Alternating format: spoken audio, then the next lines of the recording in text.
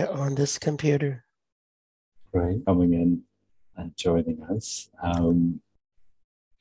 Thank you. It's really good to have you. We're also pleased to have Sebastian with us too, taking care of the technology. So thank you, Sebastian, for making sure we're all safe and well. Anybody has any tech issues at all, Sebastian's right there to look after us, make sure we're doing okay. And we also, I think, Lewis, you've got some breakout rooms planned for us as well. So Sebastian will take care of that too. And it's also a good time to let us know if you're not able to access the breakout rooms as well. So you can maybe use a little acronym in your name like NBR for no breakout rooms, or let us know in the chat room. And of course, if you can, that also really extends the learning experience in the workshop too. So yeah. What else to say? Sebastian, thank you for the phone number and the email address too. Miguel is on our help desk also, so that's more support even. If that would be helpful, you can give Miguel a little call or an email. We are recording these couple of hours together as well. So, and some colleagues have purchased the recording too. So, who might be here, looking forward to watch that again, or who are not here and might watch that later. And if you've missed that opportunity, we can put the link in the chat room as well if you want to catch up with us later. And just if you've been with us before on a workshop that we're recording, you'll know that we're just recording whoever's got their microphone unmuted. So right now that will just be Lewis and myself. Although I see there's a couple of microphones maybe that we might just mute in a moment just for background noise. But you might, as we go through the workshop, want to use your microphone. You might have a comment for Lewis, or you might have a question.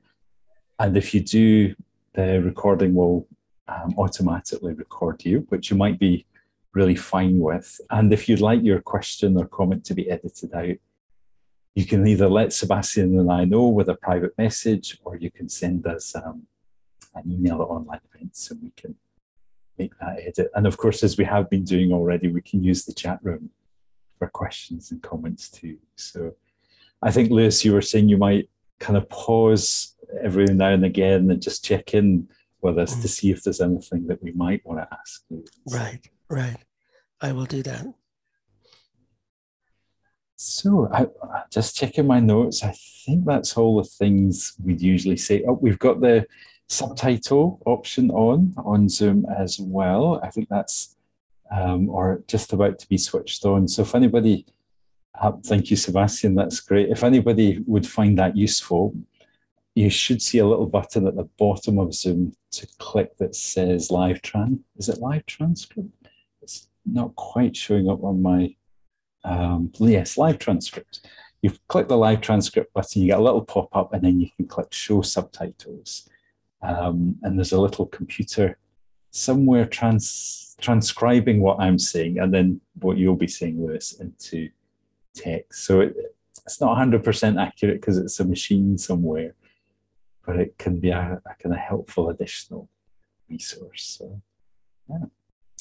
So welcome everybody to Therapeutic Stories, Transmit the Values of Altruism and Concern for Others with Lewis Mel Madrona. And Lewis, over to you to say your hellos and get us started for these next couple of hours. Yeah, this is exciting to be talking to people from across a vast expanse of water. And it's kind of fun.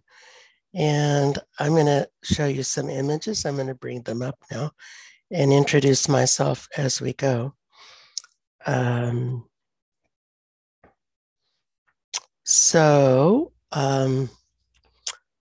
I work with the 5 Indigenous nations of Maine.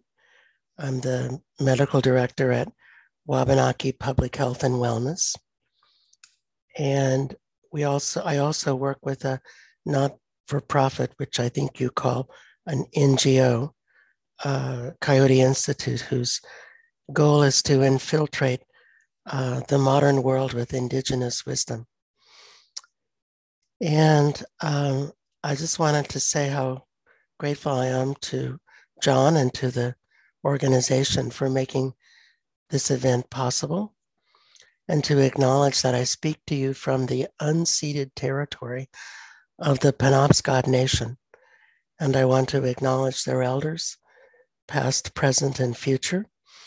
This is not a medical conference, so I don't have to worry about disclosures, but I always have that on my slide anyway, because at medical conferences, everybody wants to know if you're getting any money from drug companies.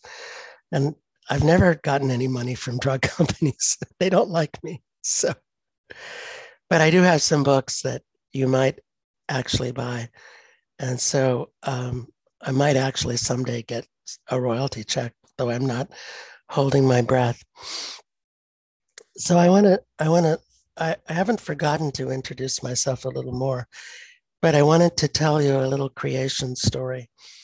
And one of the things that I learned in Australia from an elder in East Gippsland, from the Gurnai people, he said that his name was Albert, by the way, and he made us some wicked boomerangs and clack sticks.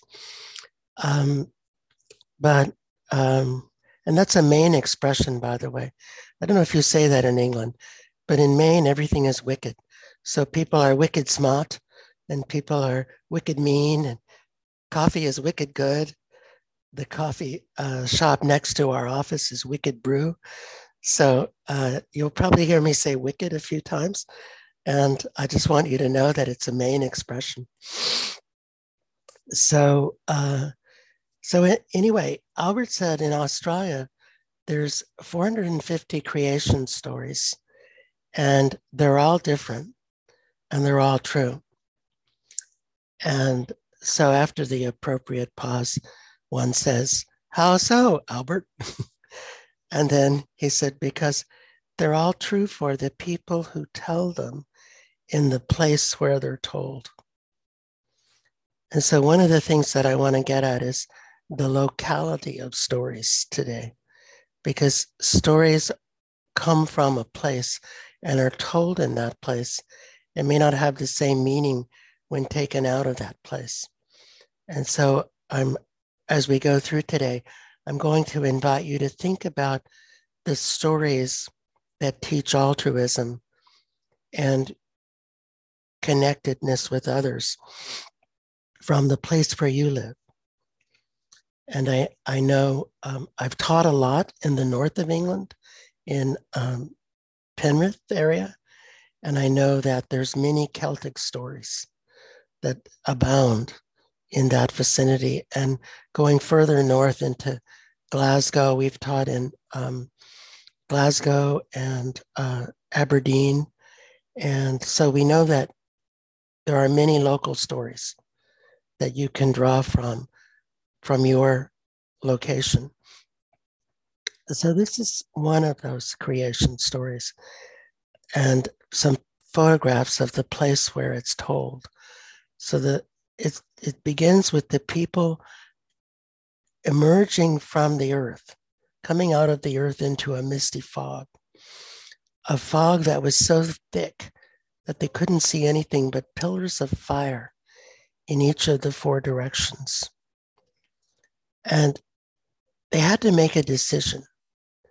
So they chose the red fire of the north, which warmed them and enabled their plants to grow and taught them to respect all of the elements of nature. And it was known that if the people failed in their respect for nature and neglected their ceremonies, the people would disappear from the land and it would fall beneath the water of the ocean. And so that's an intro, and it speaks to the awareness of the people who told that story of the consequences that we're now facing with global warming, and how already land is becoming covered by water. This is happening in the South Pacific. Miami Beach, Florida is already underwater, and pumps are working 24 hours a day to keep it dry. So just a thought to share about how some indigenous people knew already about the crisis of global warming, even as they invented their creation story. So this is where I grew up. This is a map of the United States. You'll notice that Maine is cut off of this map. Most people in the United States think we're in Canada anyway, so that's okay. And this is my lake. This is my river. And my maternal lineage is Cherokee with some Greek intermixed. This is a typical Cherokee village as it looked in the 1600s. And these are 3 Cherokee leaders who visited England in 1730. And it's fun because you see that they don't wear the classic TV headdress that actually only Plains Indians wore. And this is a picture from the 19th century of a woman fishing in that same river that I showed you earlier. And of course, we always have to acknowledge the genocide that happened in the United States. And some of you don't know about that. And if you want to read more about the genocide, there's a book by Thomas King called The Inconvenient Indian. And it's a really good summary of what happened. So this is the Trail of Tears and Death, in which the Cherokee people were rounded up in the middle of winter, in the middle of the night, and marched at gunpoint to Oklahoma, to Indian Territory. And 1/3 of them died on the trip. This is the man who was chief of the Cherokee Nation during the march, John Ross. And this is one of our ceremonies, the Green Corn Dance. A Cherokee summer kitchen, a Cherokee winter home made out of stone. And this is kind of funny because you'll see the headdress that the man is wearing for the tourists, and which is not Cherokee, as I pointed out earlier. And I love this picture because this man looks exactly like my grandfather, who loved bluegrass music. This is a Cherokee bluegrass band from Kentucky. So my father's people come from South Dakota and near Wounded Knee. So I'll just show you some images of that. And in the book that I wrote called Coyote Medicine, there's the story of Jumping Mouse. And buffaloes play a prominent role in that story. And if we have time, I'll tell it. Though it's not a story, well, it's sort of a story of altruism, so we may fit it in, actually, come to think of it. But this is what the reservation looks like. And the Black Hills in the distance. This is the site of the Wounded Knee Massacre. And 393 unarmed men, women, and children were killed by the US Army in one fell swoop with a Gatling gun. And this is the memorial. This is my favorite doctor, Charles Eastman, who was the first Dakota physician. You may be interested, he helped found the Boy Scouts of America. And this is Adam Beach playing him in the HBO movie, Bury My Heart at Wounded Knee. The real guy looks a lot friendlier than Adam Beach, I think. And by the way, you can download his books.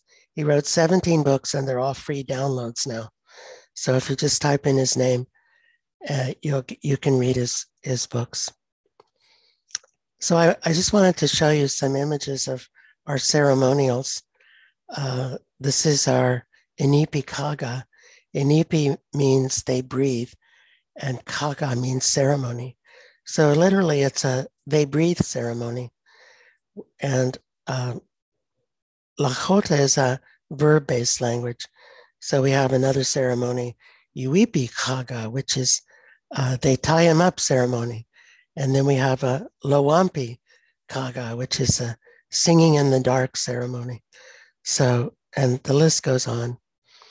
I just thought you'd enjoy seeing some images from where I come from where I live, before we get into the stories, just because it is different from England, I think. That we have built these structures in the Lake District and done ceremony there. And I can tell you with some interest that the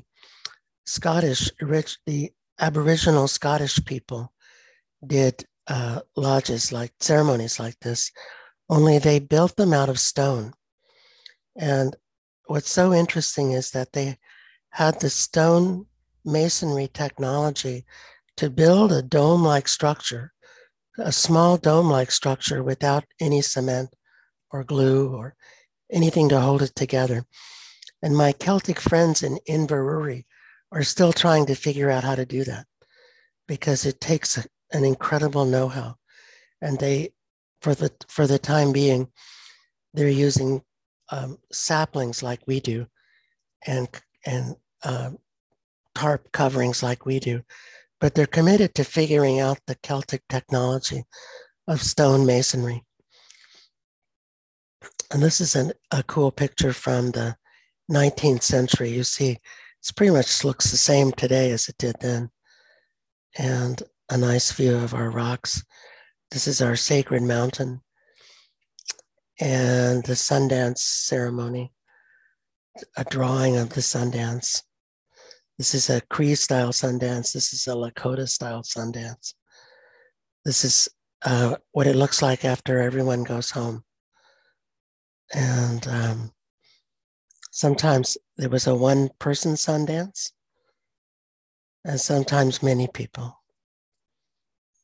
So I just wanted to show you some images of my world so that you could contextualize me in a way. And I also need to acknowledge my Swedish ancestors who worked for the Gordons as lancers. They were the Gads, which in Swedish referred to a warrior who fought with the lance on horseback. And so apparently my family is entitled to wear the Gordon tartan by virtue of having been their employees. So for what that's worth, my European ancestors come from Sweden and Greece. My North American from Cherokee in Kentucky, Tennessee, and Lakota in South Dakota. So before I tell you some stories, which I'm going to do, I want to talk about what is a story. And a story contains action from a beginning to an ending. And it's embodied in a location, and it contains characters. It conveys a meaning or a message, values and emotions, and it has to be plausible and engaging to the audience in order to accomplish its purpose. So the shortest story I know was told to us by a client who said, once upon a time, my boyfriend killed me. That was when we were living in Florida and selling Coke. Then I woke up. So it's interesting. How did she wake up from being killed? She contextualizes it. It has a beginning and an ending. It has all the elements. So, and it's got two characters. And it's quite short. So you see, a story can be quite short. And we tell vignettes to each other all day long. That's what we do. is tell little short stories to each other. And there's no culture that exists without stories. And I I think there's even a robot movie. Maybe it's iRobot. I'm not sure, but the robot is asked the question, and its answer is, "That reminds me of a story." So all people, and possibly even robots, use stories to share meaning and purpose, and to communicate, to understand each other. And memory is formed and stored as stories. I hope you'll enjoy my amateur nature photography, which accompanies these slides. And so, and maybe if we have time, I'll tell you the story of how I petted a wild kangaroo and what that required. So we use stories to construct our notion of reality. And I think what's interesting is that Alzheimer's dementia preferentially attacks story brain. And so when you lose all your stories, you become a being without a self. And as I said, mostly we don't pay attention to the stories that we tell because it's so natural to us. But I'm going to invite us to think about it more purposefully today, and to think about what are the stories that teach altruism, that teach cooperation. And I think this is important because we desperately need to be cooperative and to stop being so competitive in order to survive as a species. And we need to teach our children cooperation and altruism. So we need to tell them stories that share those values. We need to create a memory structure that's altruistically friendly and that gives meaning and purpose to altruism. So we want to construct a social identity that's compatible to human survival. And so I'm going to tell you one such story. And this is my house. This is what it looks like right now. You can see we dug out a place to sit in the chairs in the snow. And so I'm going to tell you a story about Glooskap. And I have to preface this by saying that Glooskap is the cultural hero of the Wabanaki people. Wabanaki means, Aki means people, and Waban means white. And so the literal translation is people of the whiteness. And the metaphorical translation is people of the dawn. And there's a beautiful movie called Dawnland that addresses the Wabanaki people, and also another fascinating movie called Gathering, which looks at food security of the Wabanaki people. And so my job is to think about the health of the Wabanaki people, which is intimately interconnected with their food and housing and living conditions and things like that. Glooskap is really tall. And Glooskap was sent by Creator to clean up the earth because Creator was a long distance away and couldn't really be bothered with the fine print of creation. Everywhere in North America of which I'm familiar, Creator does not have gender. So Creator is genderless.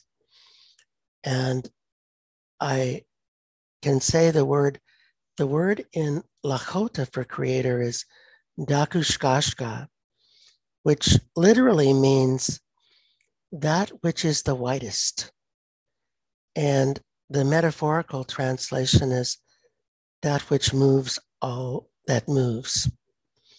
And I'm not sure how they get from the literal to the metaphorical translation, but some elder somewhere knows. So we'll leave it at that. There's always mysteries everywhere. So Glooskap wanted to go duck hunting. And he saw some ducks out on the lake. And he thought, those are plump looking ducks. That looks like a yummy lunch. And so he got in his canoe and he started to go toward the ducks. But the wind was so strong that he couldn't make any headway. He just paddled and paddled and paddled, and he got nowhere. And it made him very angry. He was so angry at the wind. He said, this has to stop. This is interfering with my lunch. And so he went to his trusted grandmother. This is another interesting mystery. How does Glooskap have a grandmother? When you figure that out, let me know. I'll be very grateful. And his grandmother is a woodchuck. Now, I don't know if you have woodchucks in England, but they certainly have them in Europe, and they call them marmots. They also call them marmots in Canada. So in Maine, we tend to call them woodchucks. And we say, how much wood could a woodchuck chuck if a woodchuck chucked wood? And things like that. But his grandmother, woodchuck, knows everything really. She's his trusted advisor. She's so wise. And Glooskap said, grandmother, where does the wind come from? And she said, oh, Glooskap, don't you know there's a big eagle on top of the tallest mountain, and that eagle flaps its wings, and that creates the wind. Ah, said Glooskap, I see.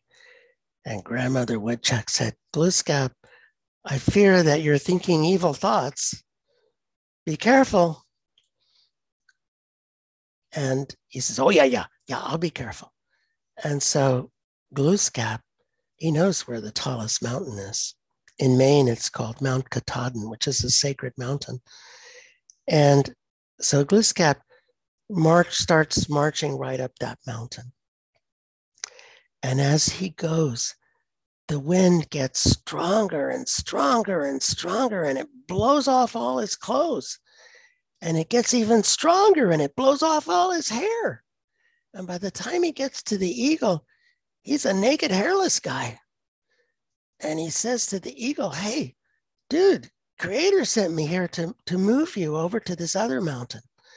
Creator thought that would be a better mountain for you. And the eagle said, oh, okay. And Glooskap says, hey, I brought this here rug that the wind didn't blow away. So why don't I wrap you up in that, and I'll just carry you over to that other mountain. And so Eagle says, okay. So Glooskap wraps him up in the rug, carries him over to the other mountain, and stuffs him down headfirst into a hole. And Glooskap says, there, now I can go fishing. And so Glooskap comes all the way back down the mountain to where the lake is, and he notices it's starting to stink, starting to smell really bad. And the insects, oh my God, they're so horrible. The insects are just really awful. And biting, stinging, and it's just terrible without a cool breeze. It's so hot and sticky. And he tries to get out to the ducks, but they've all flown away because they don't like the smell and the conditions of the lake. And so Glooskap comes back to his grandmother. His grandmother says, all right, Glooskap, tell me what you did. How come there's no wind? And so he tells her. And she said, Glooskap, don't you know that everything is connected? You can't just be selfish like this. You can't just change things for your own benefit. because when you do, you hurt others, and ultimately you hurt yourself. So go fix this. Glooskap sheepishly says, all right, I'll go fix it. And this time there's no wind to blow away his clothes or his hair. That's another mystery how he could grow his hair so quickly back, but he did. And so he goes up and he pulls the eagle out of the hole. And he says, oh, uncle, I've come to rescue you. And the eagle said, well, that's good, because this naked, hairless guy stuffed me down this hole, and that was no fun at all. And Glooskap says, well, I'm here to put you back where you belong. And so Glooskap carries the eagle back to its perch on top of the mountain. And the wind has been present with us ever since. And no one has thought to take it away ever since then, because we learned the consequences of being selfish. Here's another picture of my Inipi Kaga structure from home. The tarp is there to keep so to make it easy to shake the snow off. There's a whole technology living in snow, which some of you don't have to learn in England. I don't know. I know it snows in the Lake District, but I know that it doesn't stay very long. So, but I think it must snow in northern Scotland. So before I launch into the next story, is there anything in any discussion in the chat or comments that we should address, John? I'm not seeing any questions yet. I want to say thank you to Christine, who's been putting links into some of the books that you mentioned. Oh, thank you. Thank you. So we've got, I like The Inconvenient Indian, Curious Account America, and the Deep Woods Civilization sequel. So yeah, thank you, Christine, for that. Is there any questions or comments anybody wants to make in the chat room? Or I think we've got the microphones muted but unlocked if anybody wanted to unmute and make a comment as well. So yeah. I'm really enjoying the story, Liz. So it's been all right. Really enjoying that, and lovely to set you in your context as well. Really appreciate that. It's something that we often don't do in a more technological world. So it's really lovely that you bring those things together, Lewis. Thank you. Thank you. All right, moving on to another story. This is also a story from Maine, and it also features Glooskap. Now, I told you that Glooskap was rather large, and so it was difficult for him to find a nice warm bathtub. And one of the things you should know is that 4,000 years ago, the Gulf of Maine was quite warm, and there were even swordfish playing in the Gulf of Maine. And Glooskap thought that he had found the perfect inlet for constructing a bathtub. And Glooskap went to Beaver and said, hey, little dude, would you build a dam across this inlet so I can have a bathtub? And Beaver is like, well, yeah, I could do that. I can do anything. And so Beaver gets to work. And it's a architectural marvel.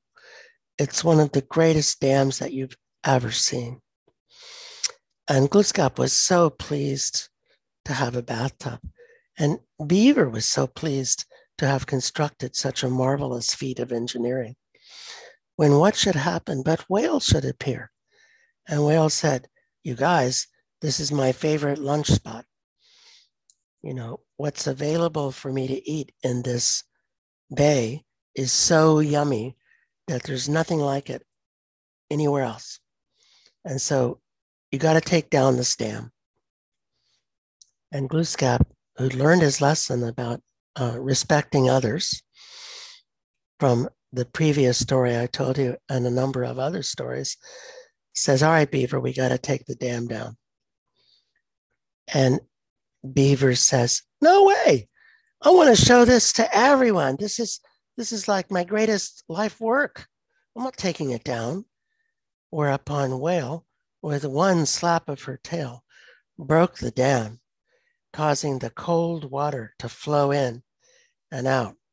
And it's been flowing in and out ever since.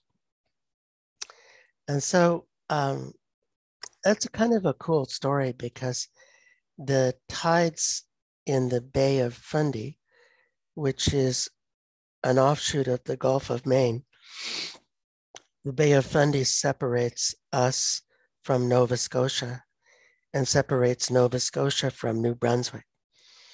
So if you know your North American geography, you'll know exactly where it is, or you can look in a map. But so this story about Glooskap beaver and the whale appeared about 3,400 years ago. And this is a story told by an elder from Eskasoni First Nation in, I was going to say Nouvelle-Écosse, but it's in English, it's Nova Scotia. Sorry, I had a moment of blockage there.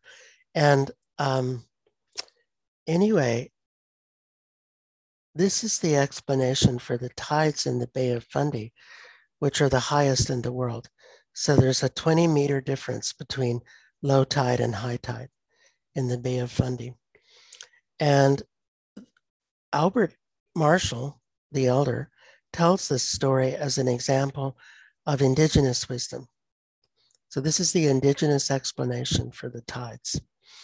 The geophysical explanation is that 3,400 years ago, there was a perfect confluence of two underwater volcanoes erupting in the Gulf of Maine, a hurricane coming through, an earthquake, and intense heavy winter runoff from a huge amount of snow that winter.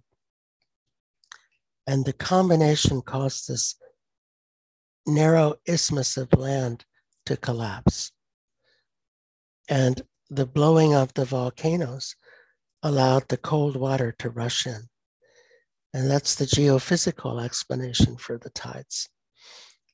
I sort of prefer the Glooskap explanation myself, but you can take either one. And Albert's point is that they're both valid, that they're both good explanations.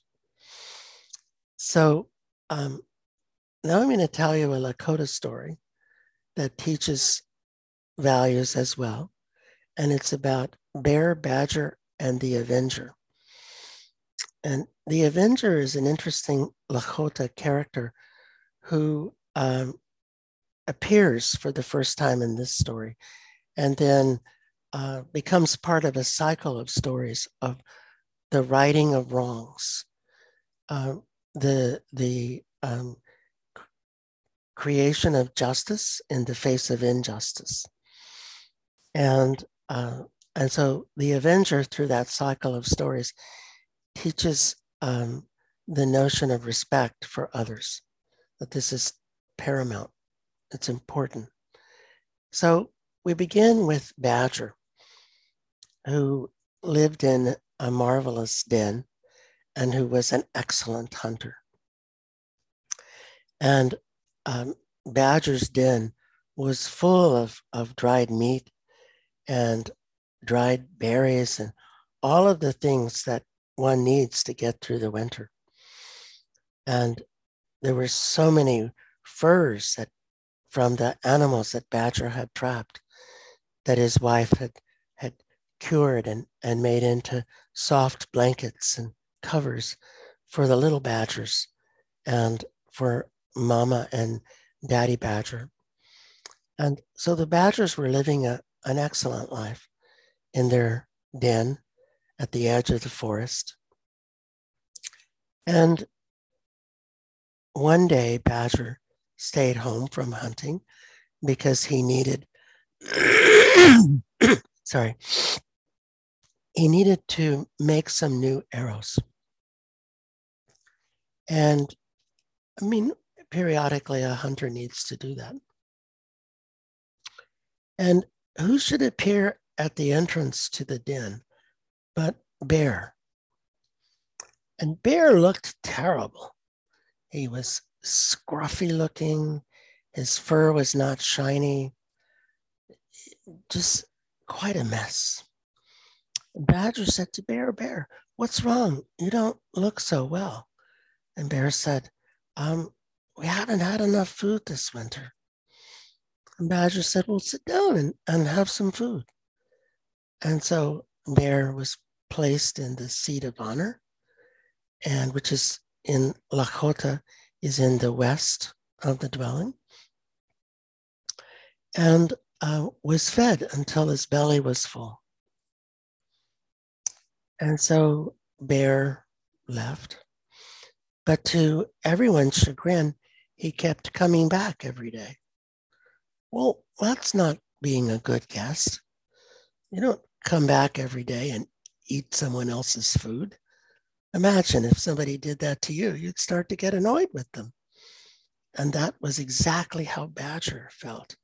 But being extremely polite, as badgers are wont to be, he didn't say anything, nor did his wife, but they kept feeding Bear. And Bear grew healthy looking and had a shiny coat and just looked great. But one day, Bear showed up with his whole family, his wife and his little cubs. And he said to the badgers, I'm taking over your den and all of your food. Get out. Badger couldn't believe it. He said, this is my home. Bear said, not anymore. I'm taking it. Get out. And so Bear started throwing the cubs out the entrance. And the two adult badgers quickly skedaddled, grabbing what they could on the way out. Bear was triumphant. I've got the food. I've got the den. I've got everything I want. Well, Badger was in sad shape. He had no home. And he quickly built something temporary, built a temporary structure just to keep them sheltered for the night. And sadly, it lasted longer than a night as he tried to figure out how to recover from this, because Bear had kept all of his arrows and his bow, and he had no materials with which to make a new bow and arrow. He didn't really have the resources he needed to recover. And it turned out that there was a runt in the Bear family, the runt of the litter, the youngest bear cub. And the youngest bear cub was frequently humiliated by the other bear cubs, and often the object of jokes, and mean jokes at that, and ridicule, because he was the runt of the litter. And as the runt, he also, probably because of the trauma of being picked on, he had more compassion than the other bears. And he felt terrible about the eviction of the badger family. And he wanted to take them some food. But he didn't know how, because he knew he would get a beating from the other bears if he took food to the badgers, because that was their mindset. And one day he figured out how to just grab some meat, blood clots and all, raw meat to take to the badgers. Not a lot, but something. And he brought it over to the badger.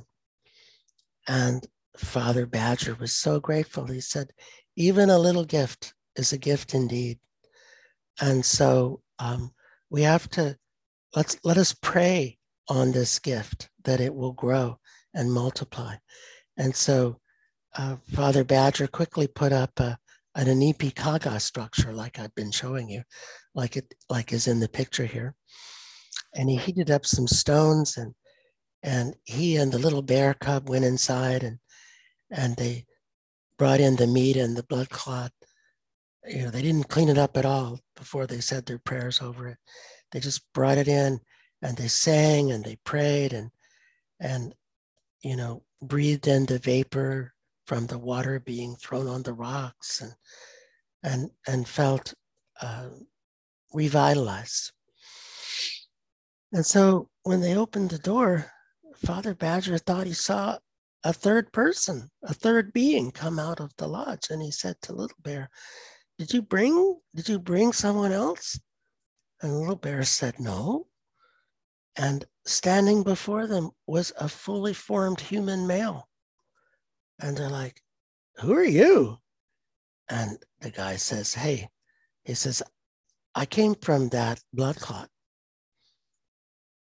I emerged through the ceremony from that blood clot that you prayed over. And I'm here to make things right. You watch what we're going to do. And so the Avenger knew how to quickly make arrows, and he made the most beautiful arrows and bows. And he and Badger went hunting and had a great catch of game. And when they came back, the Avenger said, let us place this game in front of your former residence, which they did. And Bear came out and Bear said, hey, what's this? A present for me? And the Avenger said, no, this is an announcement that you're being evicted.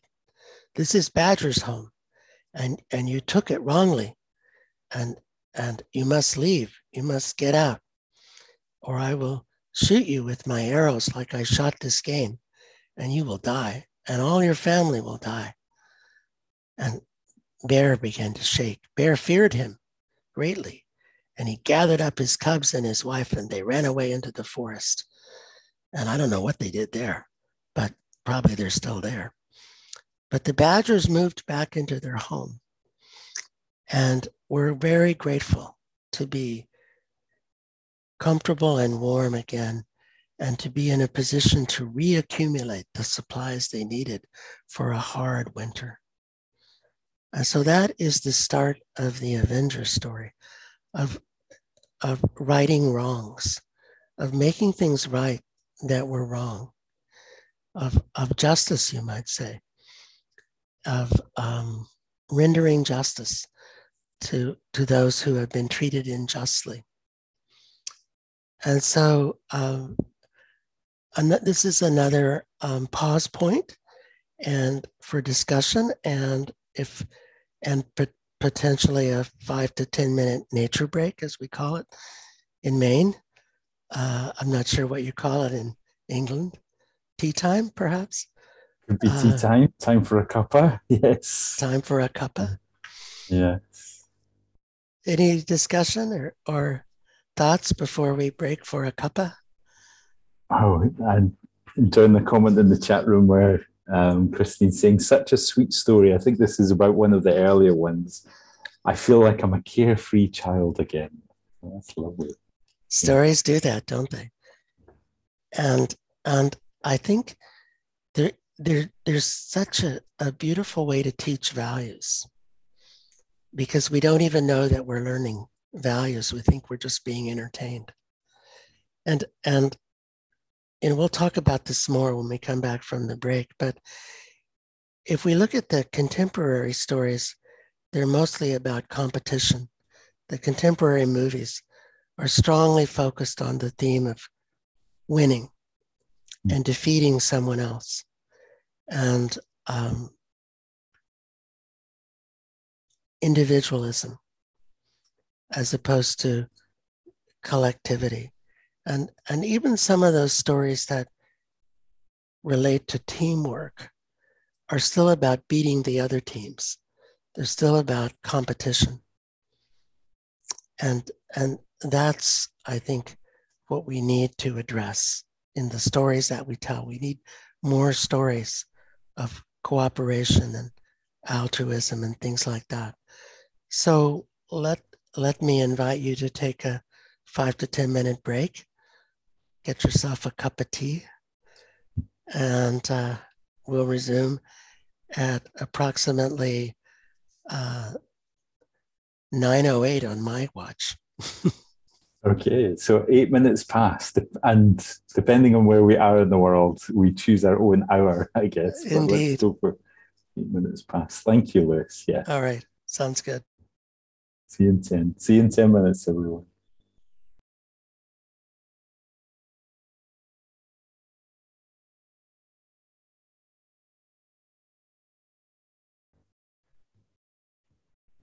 Great. Good. We got the recording back on as well. Yeah. I think we're good to go. Yes. Okay. Yes. Yeah. So now I want to tell a story from Europe, and I wanted to not dominate with North American indigenous culture. So this is a traditional Russian story. And there are three sisters, and they live with their father and mother on a farm, and of modest means. And one day, the father decides that it's time, he needs to take some things to market, and he wants to bring back gifts for his daughters. And so he goes to his oldest daughter and asks her what she would like, and she specifies a beautiful dress, and he thinks, well, I can do that. And he goes to his middle daughter and he asks her what she would like, and she would like a jeweled hair clip. And he thinks, well, I can do that. And he goes to his youngest daughter and he asks her what she would like, and she says, a single red rose. And he says, how am I going to find one of those? This is not the season for looking for roses. And she says to him, I know you'll find one. I know that one will appear. And he said, well, don't you want something more valuable than that? And she shakes her head. No, this is what I want. This is all that I want. The only thing that I want. And he's like, boy, what am I going to do? So he says, all right, I'll do what I can. And so he goes, he makes his way to the village, and he sells the things that he needed to sell, and he goes around getting the gifts for his daughters, but he can't find a single red rose anywhere. And he's a bit sad about that, but he said he would do his best, and you can't do more than that. And so he was on his way out of the village when who should appear but a small fellow, a little person holding a red rose. And the father looks at him and he says, this is exactly what my daughter wanted. And the little person says, I know about your daughter. I represent someone who has an interest in your daughter. And I will give you this red rose if you will promise her to my master. And the father is thinking, well, how can I promise my daughter to someone I haven't even met? He might be a criminal. He might be ugly. He might be fat. He might be any number of undesirable things. And then the father gets the idea that, well, if he doesn't pass muster, I'll just renege on my agreement. So why not make a deal? And so he shakes on the deal and takes the rose back to his daughter. Now, unbeknownst to him, at night, a falcon has been flying into her window and turning into a handsome prince. And they spend the night together. I suppose they just talk because this is Russia. And in the morning, he turns back into a falcon and he flies away.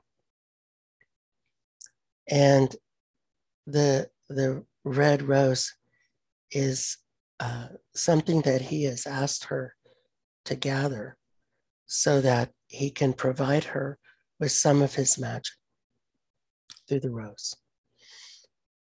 And at the same time, her sisters are a little suspicious of what's going on. And they wonder, why doesn't she want anything valuable? Why does she want that silly red rose? And why do we hear noise from her room at night when it's late? Why are there sounds? Sounds like someone is talking. And so the sisters decided to spy on her. And what they discovered amazed them. They discovered that there was this falcon that turned into a prince and turned back into a falcon every night, every morning. And they became incredibly jealous. They were not at all happy because it just, well, it had to mean something. And it had to mean that she was going to have some advantage over them, presumably. And so Sunday came, and it was time to go to the church for whatever they call Mass in the Russian Orthodox way. I suppose they call it Mass, or services perhaps. But the youngest one didn't want to go, so she stayed home. And once everyone was gone, she used the rose to wish for a carriage and a beautiful dress and a fine hairpin and all the accoutrements that a high fashion young woman would wear. And she goes to church like that. And she does that 3 weeks in a row. When she gets home, she uses the magic of the red rose to make it all disappear. But the 4th week, she forgets to take the jeweled hair clip from her hair. And her sisters see it. And they think, that's our sister that's been coming to church looking so fine. We're going to teach her a lesson.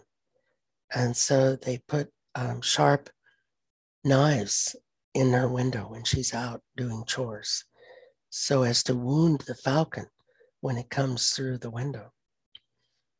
And that night, the falcon comes through the window, and the knives cut it, and it backs away, and it cannot come through the window completely, and it flies off, and the rose wilts, and it has no more magic.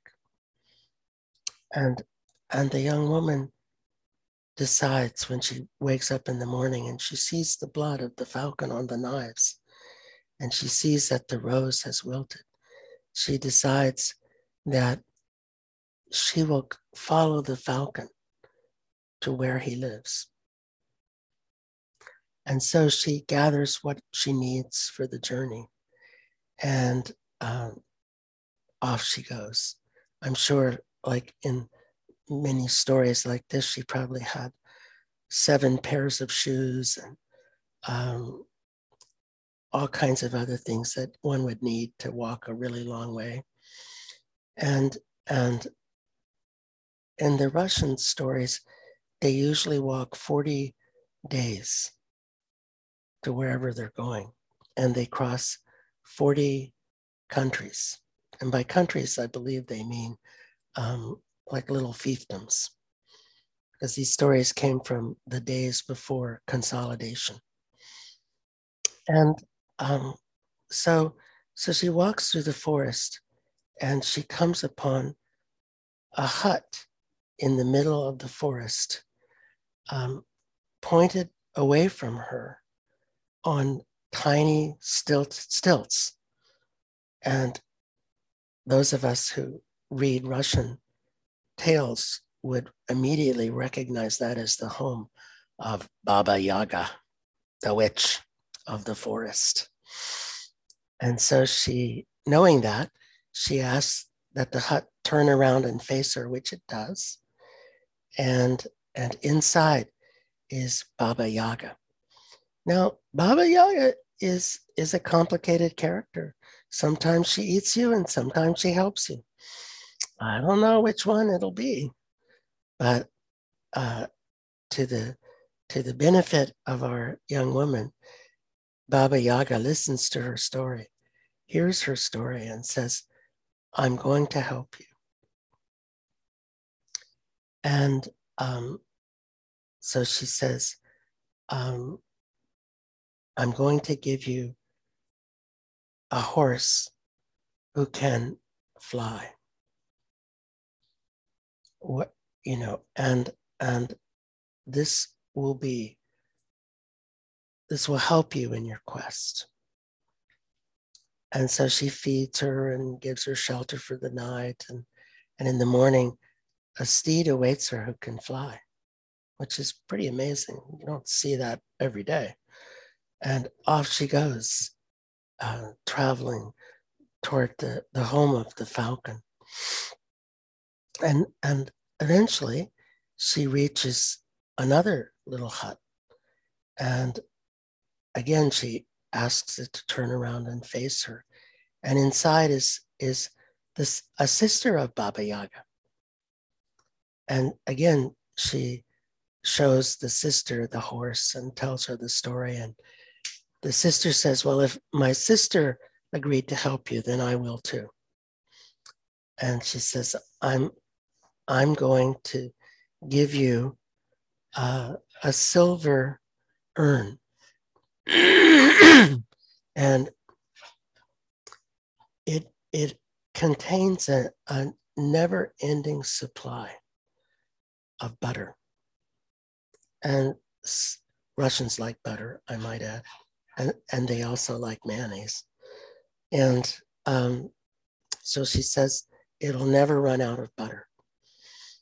And she said, take it, because you'll come upon more of our sisters, and they'll tell you what to do with these gifts.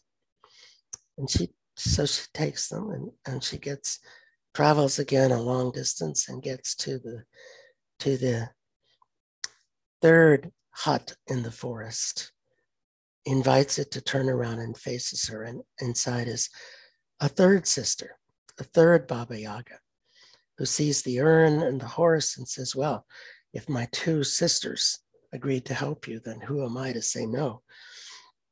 And she said, I'm going to give you a money clip that never runs out of money. She says, and our youngest sister, whom you'll meet next, will tell you what to do with all these gifts. And off she goes. And eventually she reaches the fourth and final hut, and again asks it to turn around and face her, and encounters the youngest sister of Baba Yaga, who says, all right, so here's what's going to happen. You're going to arrive at the land and the castle of the Falcon Prince. And he's already engaged to be married to someone else. And you're going to wait. And his bride to be will walk past you, and she'll want these fine gifts that we've given you, that we Baba Yagas have given you, and you are to give them to her, and she'll offer to pay you. But the only thing that you'll want in exchange is to gaze upon the prince. That's all you'll want. And you'll have to do this 3 times for each gift. And so she continues her journey and she gets to the land of the Falcon Prince. And she sits down outside the castle to wait. And who should appear but the bride-to-be, walking with her ladies in waiting, with her train of servants. And she sees the horse that can fly, and she says to our heroine, I want that horse. How much can I pay you for that horse? Our heroine says, I will give you the horse if you let me gaze upon the falcon prince. And the bride-to-be thinks, well, that's an easy deal, because she has something that will make it easy for this to come about. She has a hairpin that puts to sleep the wearer. Whosoever is wearing this hairpin, they'll go to sleep and they can't wake up until the pin is removed from their hair. And so she puts it in the hair of the Falcon Prince. He promptly falls asleep, and then she brings in the woman, our heroine, who gazes upon him as promised, tries to wake him up, but he won't awaken. And in sadness, the time runs out, and she goes back to waiting outside. Whereupon she produces her silver, never-ending urn, butter churner maker thing, and the next day, the bride-to-be is walking along again like she was, and she sees this marvelous shiny object and figures out, she asks what it can do and decides that this would be a great thing to have. And she asks to purchase it. And again, our heroine says that all she wants is to gaze upon the prince again. Done, says the bride-to-be. And again, the hairpin puts him to sleep, and the heroine comes in and gazes upon him and can't wake him up and leaves in sadness. Well, the next day it happens again, only this time the bride-to-be sees the money clip and finds it interesting and shiny and asks about it and what can it do. And when she hears what it can do, she thinks, I've got to have that. And again, the only exchange that the young woman, our heroine, wants is to gaze upon the Falcon Prince again. Only this time, while she's gazing upon him, she noticed that there's a pin in his hair. And she thinks, I wonder if that's pricking him. I'll just pull it out. She does. And he promptly wakes up. And he recognizes her. And he said, I thought you had put those knives up to keep me away. And she's, no, my evil sisters did it. And I've crossed 40 countries to find you. And I've made all these trades with your bride-to-be. And he says, he brings her out into the common area of the castle and announces to everyone that from now on, the young woman will be his bride-to-be, because she took nothing in exchange for seeing him and gave up much of value to see him, whereas his former bride-to-be took everything for herself and showed no kindness to anyone else. And so that sort of selflessness is what one wants in a princess. That kind of nothing for me and only to do what needs to be done to see my true love is what it is that I really want in a bride-to-be. And so they married and lived happily, at least until the next story, and maybe ever after. So that's a Russian story about teaching values, teaching that it's better in a sense to give than to receive, that selflessness is rewarded. And maybe we need to know that, to feel that, because it's not always obvious at first that selflessness will be rewarded, and yet it was in this story. And of course, it helped that she had some keen powers of observation that she had developed as well to see the hairpin. So, any discussion, thoughts, questions, comments about the four stories or what I've said so far? Thank you, Lewis. Thank you. Yeah, let's see. How are we doing as a group? Is there anything anyone might want to comment or ask? The stories are really different from the, as you were saying earlier, Lewis, about competition and even teams or nations competing with each other. And Indeed. Indeed. it's, oh, sorry, I did notice a comment in the chat room, but were you thinking something there, Lewis, before we go to the comment? Oh, no. Let's go to the comment in the chat room. Yeah. Well, just cool to see the overlap with a lot of international stories. The Canary Prince, Beauty and the Beast, which is the Welsh version of Cinderella. So, right, Beauty and the Beast. Yes. That is a story of a kind of self-sacrifice, isn't it? Yes. In a sense, the taming of the beast through love. Yeah. And Michelle, I can see your camera's just come on, and I wonder whether you wanted to make a comment, or, and sorry to be putting you on the spot if that's not really. I just wanted to turn my camera on while I was listening. I just had it turned off because I was lying on I was lying on the couch listening. Oh no, I think it's absolutely gorgeous. The stories are simple but really deep and thought provoking. And I suppose I'm kind of thinking of different contexts in which they apply, and also wondering how we might use them with, to help our clients when we're working. So that's what I'm kind of thinking about.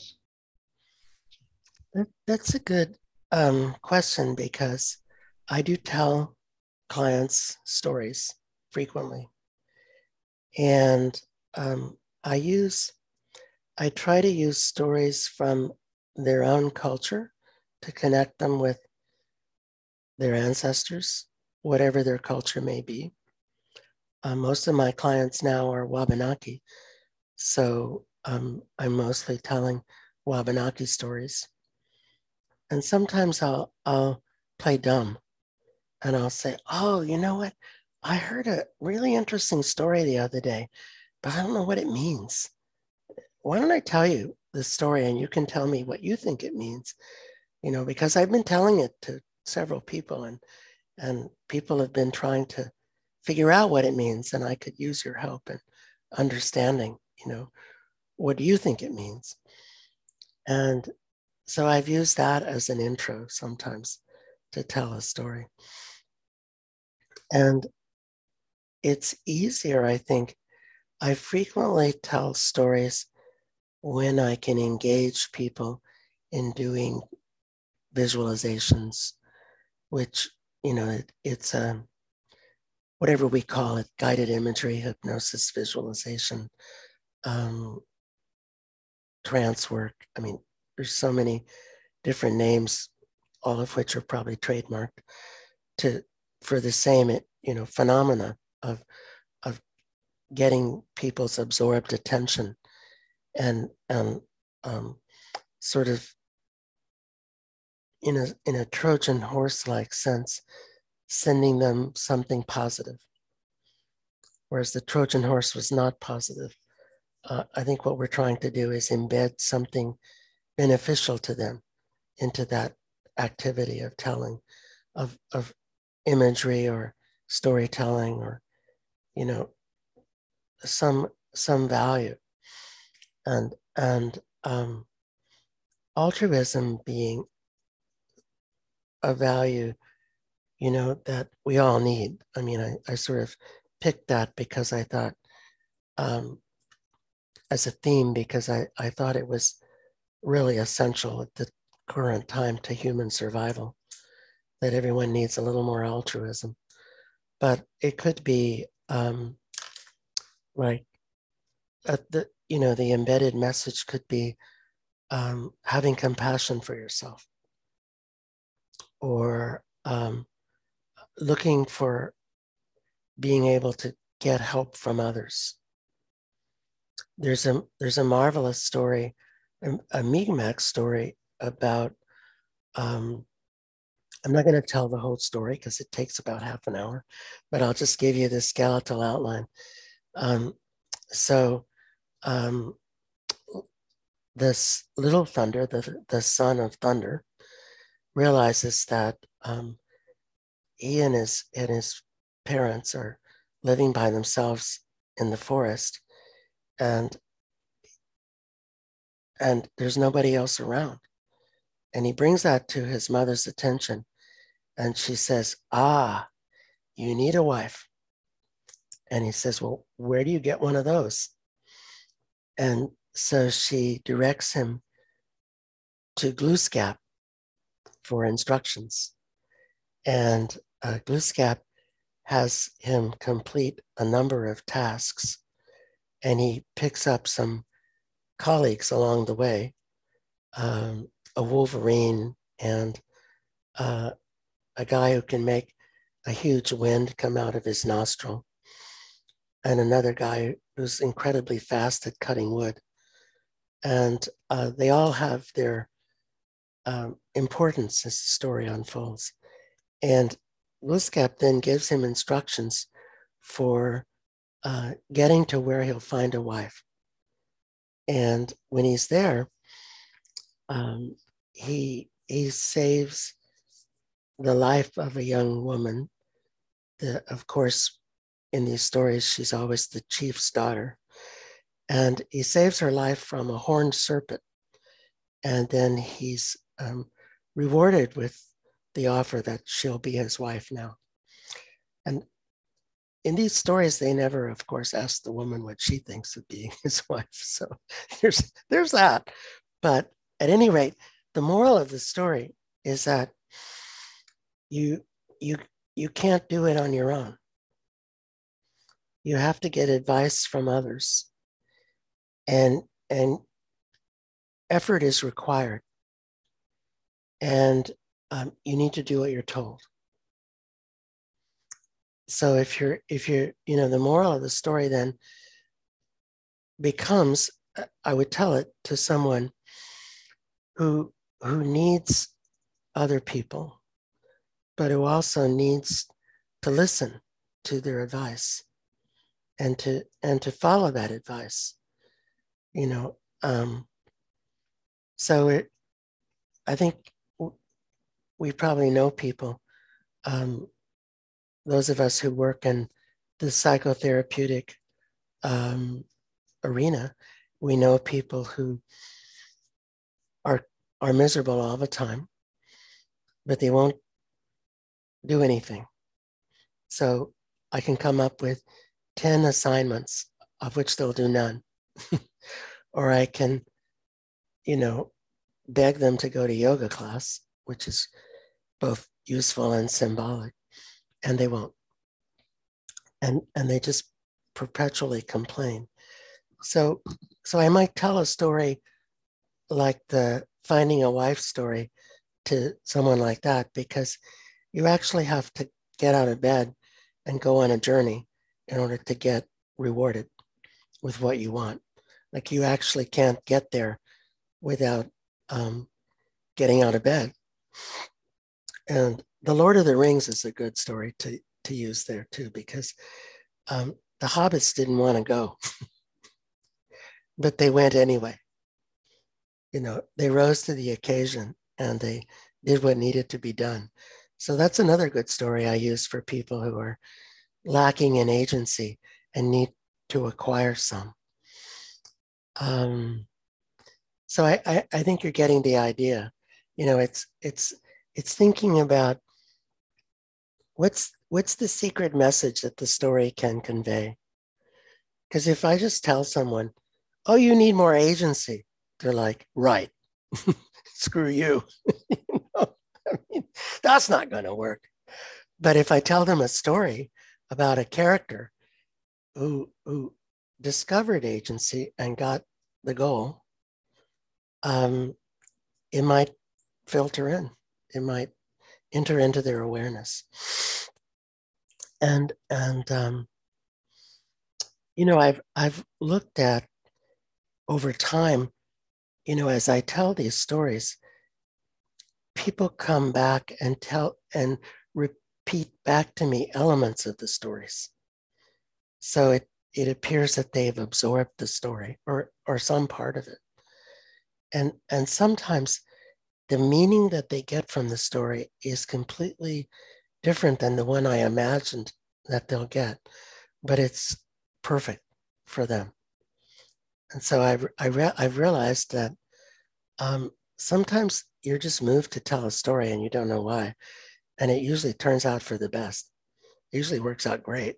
If one is drawn to a particular story, they're like, well, I don't know why I'm thinking of this story, but it seems like a great story to tell. So what I wanted to do before we run out of time is to do a short breakout exercise where I wanted to invite you guys to look for stories that teach altruism and concern for others from your own localities and backgrounds. And I thought we'd do about a 10-minute breakout and maybe 4 people per group, Sebastian. And then we'll come back together and talk about what you discovered. And I just invite you to pick one person to represent your group to talk, to say something to the larger group when you come back. So that, because I want to hear some of the stories that you have that teach altruism and concern for others. So shall we go ahead and do that, Sebastian? Okay. Opening rooms in 3, 2, 1.